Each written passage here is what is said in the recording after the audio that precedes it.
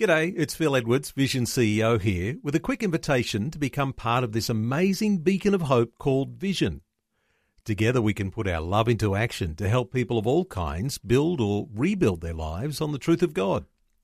Please consider the part you can play during our upcoming Visionathon appeal, remembering that it's your support that makes Vision possible, including this podcast. Life, culture, and current events from a biblical perspective. 2020 on Vision. Well, as we do on a Monday, we love to catch up with the Australian Christian Lobby. Martin Iles, the Managing Director of the Australian Christian Lobby, joining us. Martin, welcome back to 2020. G'day, Neil. Good to be back with you. Martin, let's just, you heard my introduction and talking about a conversation that's coming over the next 90 minutes, really, we'll call it, because we'll include you in this as well. It is a 1-year anniversary today since the Morrison government was swept to power unexpectedly. I'm going to be asking listeners today about whether it was a miracle. I wonder whether you've got any thoughts on that. Well, I was just reflecting on that myself, actually, Neil, as you were speaking, and I was thinking, as you reflect on the last year and people think of what drought, bushfires, and then the coronavirus thing, I think Scott Morrison's very much entrenched himself in the national psyche as sort of our Prime Minister. And it's a bit hard to... Well, he just seems... There's a sense, isn't there? Right place, right time, right guy. Now, I know people have disagreements with him over some of the details of how these things were managed. And look, I'm not... I don't think he's perfect either. None of us are. But he's so well entrenched and he's become such a part of the national political life, and he sort of towers over all the other politicians in leadership. I reflect on it and I think, without meaning to get too fanboyish or anything like that and acknowledging that nothing's perfect, but I do wonder whether, right man, right place, right time, whether it was actually God doing. I can't imagine some other political leaders. I actually can't imagine Bill Shorten having the same gravitas through all of this. So, it was against the odds. I do think that there was something in it, and perhaps a year on we're starting to see what that was. It'll be an interesting conversation as we go through the couple of hours ahead. Hey, let's move on to some of the issues you've been working with over this past week, Martin, and of course the majority of Australian parents want a right to veto gender indoctrination lessons in schools. Now, this is an interesting one because it seems to be people on all sides of politics want parents to have some rights here. Yeah, well, speaking of the Prime Minister, he's one of the few politicians that dared to sort of say anything at all about this issue. And as small as it's been, I think he made a comment a couple of times that he didn't want gender whisperers in schools or people going around and telling kids that their gender might not be what their parents have taught them it might be, or what their biology says it is. So, credit to him for that. But it just shows what a cone of silence there is in the political realms about this particular issue.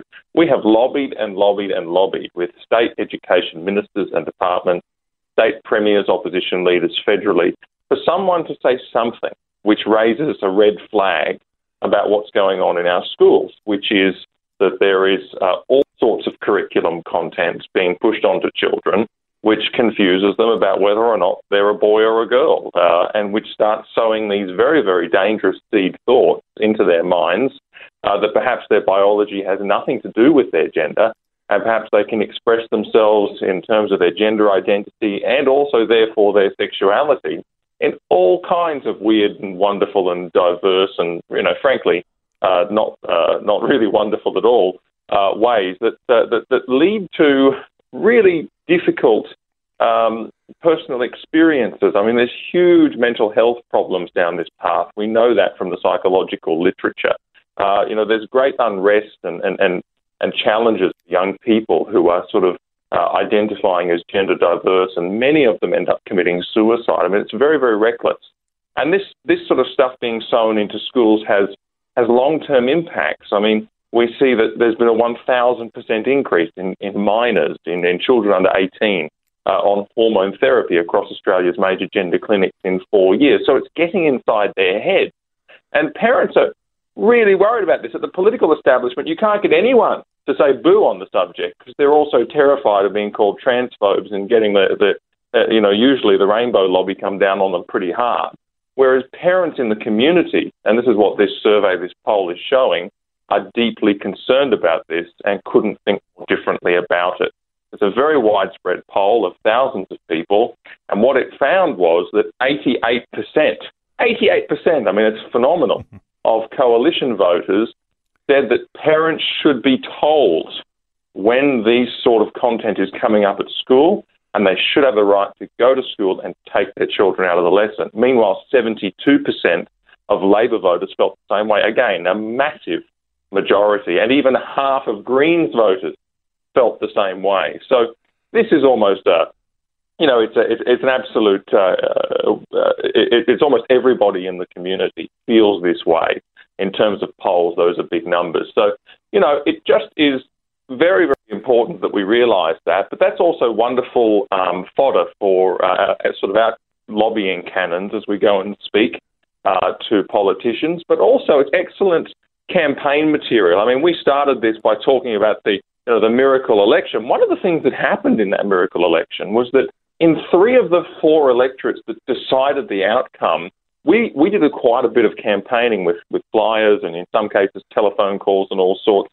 And this gender issue was one of the things that we actually went to the Australian public with to explain what actually Labor's plans were at that time in the federal education system.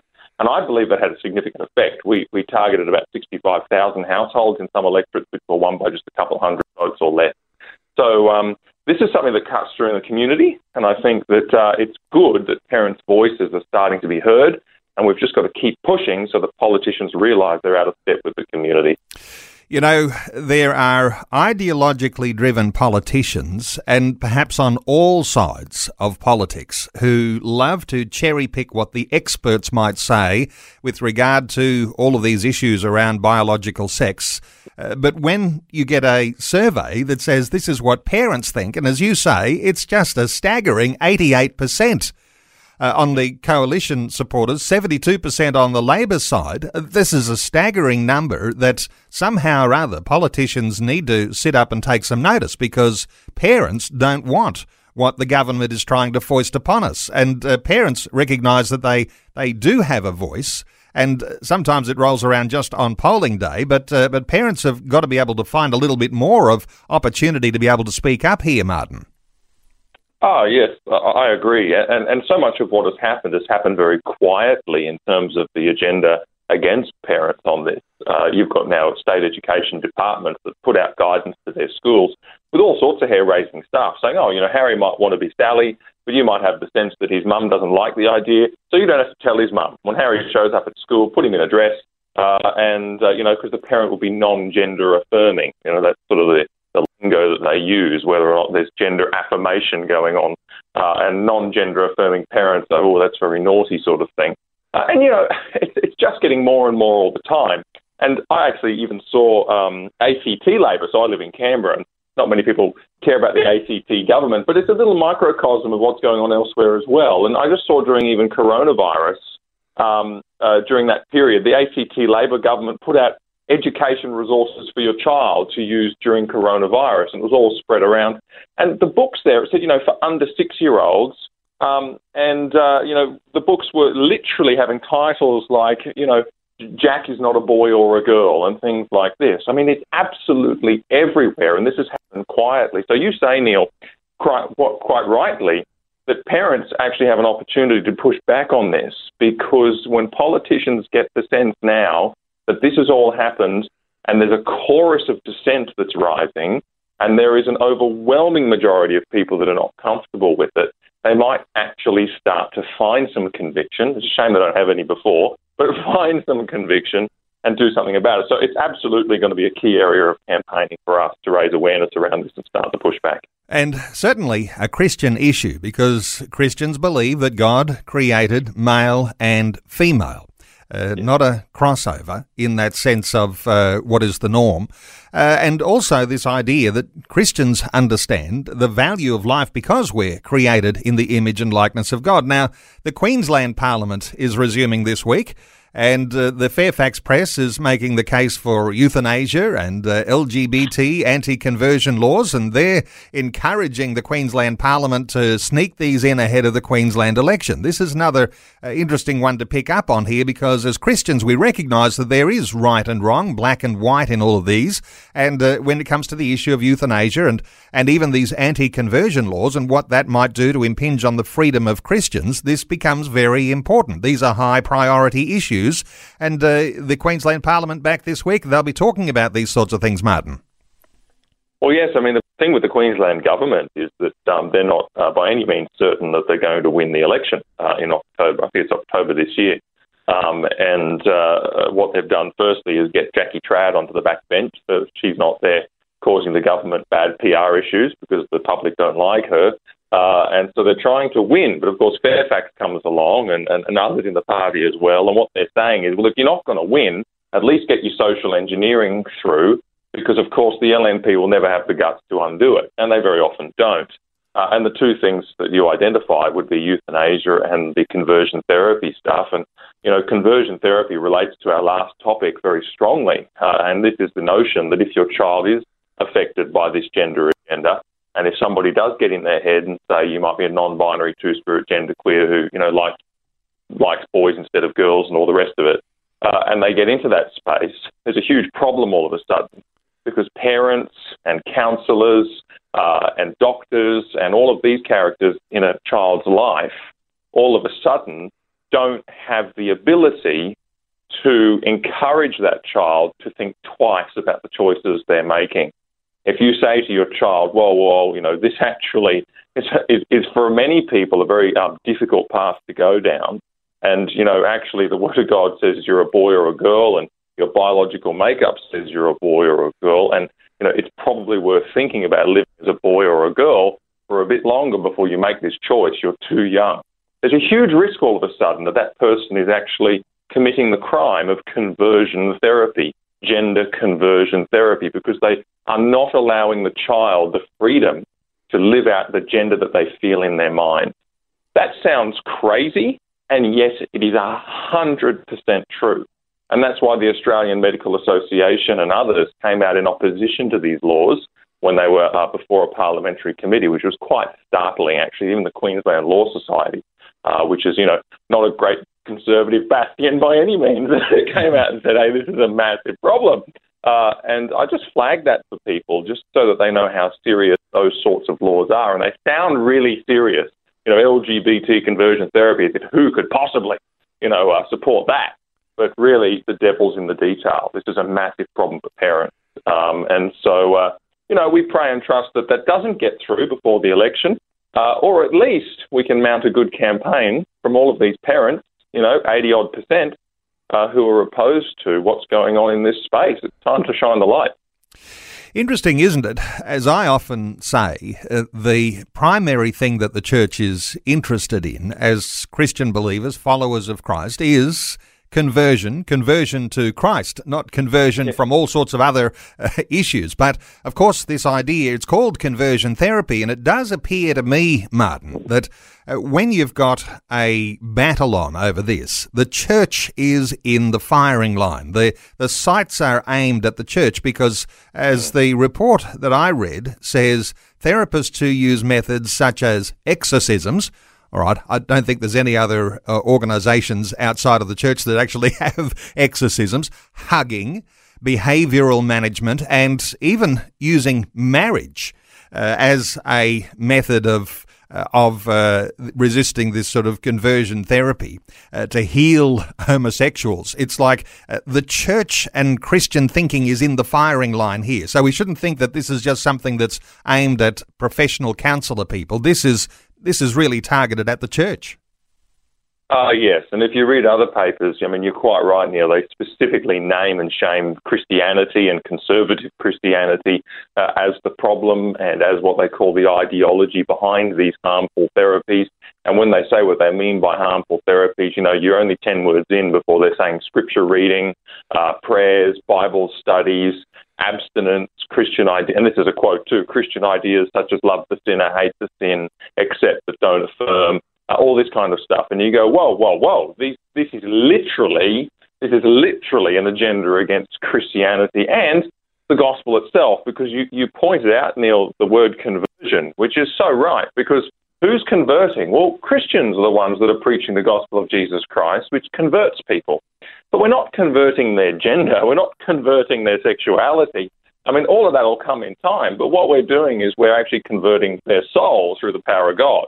And what the gender conversion therapy agenda is all about is about saying, no, you can't do that to someone if they're in the LGBT community. You can't bring them the gospel. You can't convert them. You can't do those things. And that's my biggest concern with this. I think that this actually means the gospel cannot be proclaimed to an entire subset of the community, lest it be illegal. And so, we need to keep building the awareness around these laws, what they really mean, how they're really targeted. And I've spoken to the people who are behind them. They know exactly what they're doing. It's not a mistake. They are people with deep resentment against Christianity and have a very personal vendetta and agenda. We must keep raising the awareness. And thankfully, there haven't been serious inroads made in this area in Australia of late, and hopefully we can keep it that way. Well, it is disturbing that all of the practices of the Christian church, as you say, Martin Iles, come under attack if this sort of law gets up. And the next battleground is going to be in the state of Queensland, where there's a state election planned for later this year. And these are the sorts of issues that the Queensland government, a Labor government, is actually looking at right now. Martin Iles, good getting your insights. And there's so many issues to talk through, but we'll draw a line there today. Let me point people to the Australian Christian Lobby website, acl.org.au. And just before I do let you go, Martin, of course, you've got this thing called a standing army, and no doubt you'll be wanting people throughout Queensland, especially with a coming Queensland state election, to be a part of some of the campaigns that you'll be running to draw attention to these Christian-oriented issues. What are your thoughts just quickly for Christians in Queensland who've got a state election coming, and how they ought to be preparing themselves and even preparing to get involved? Oh, yeah, well, there's a great opportunity to get involved if people would like to do that, and it's an exciting thing to do. It's a volunteer army of people who are raising the awareness in the community. These 80% of raising awareness amongst these 80% of parents who are upset or concerned about, the agendas around these stuff in schools and the conversion therapy and all that. We'll be telling everyone about it with flyers and who knows what. We've got a big campaign budget set up. Just go to acl.org.au, hit the volunteer button, and you can join the volunteer army to be a part of the Queensland election campaign team. And there's hundreds of people willing to hit the streets and have a good time and do that and start to push back, which, we know is very possible if we just put feet to our faith and get on with it. Okay, the website for the Australian Christian Lobby, acl.org.au. Martin Iles is Managing Director of the Australian Christian Lobby. Martin, thanks so much for the update again this morning. Thank you, Neil. Always a pleasure. Thanks for taking time to listen to this audio on demand from Vision Christian Media. To find out more about us, go to vision.org.au.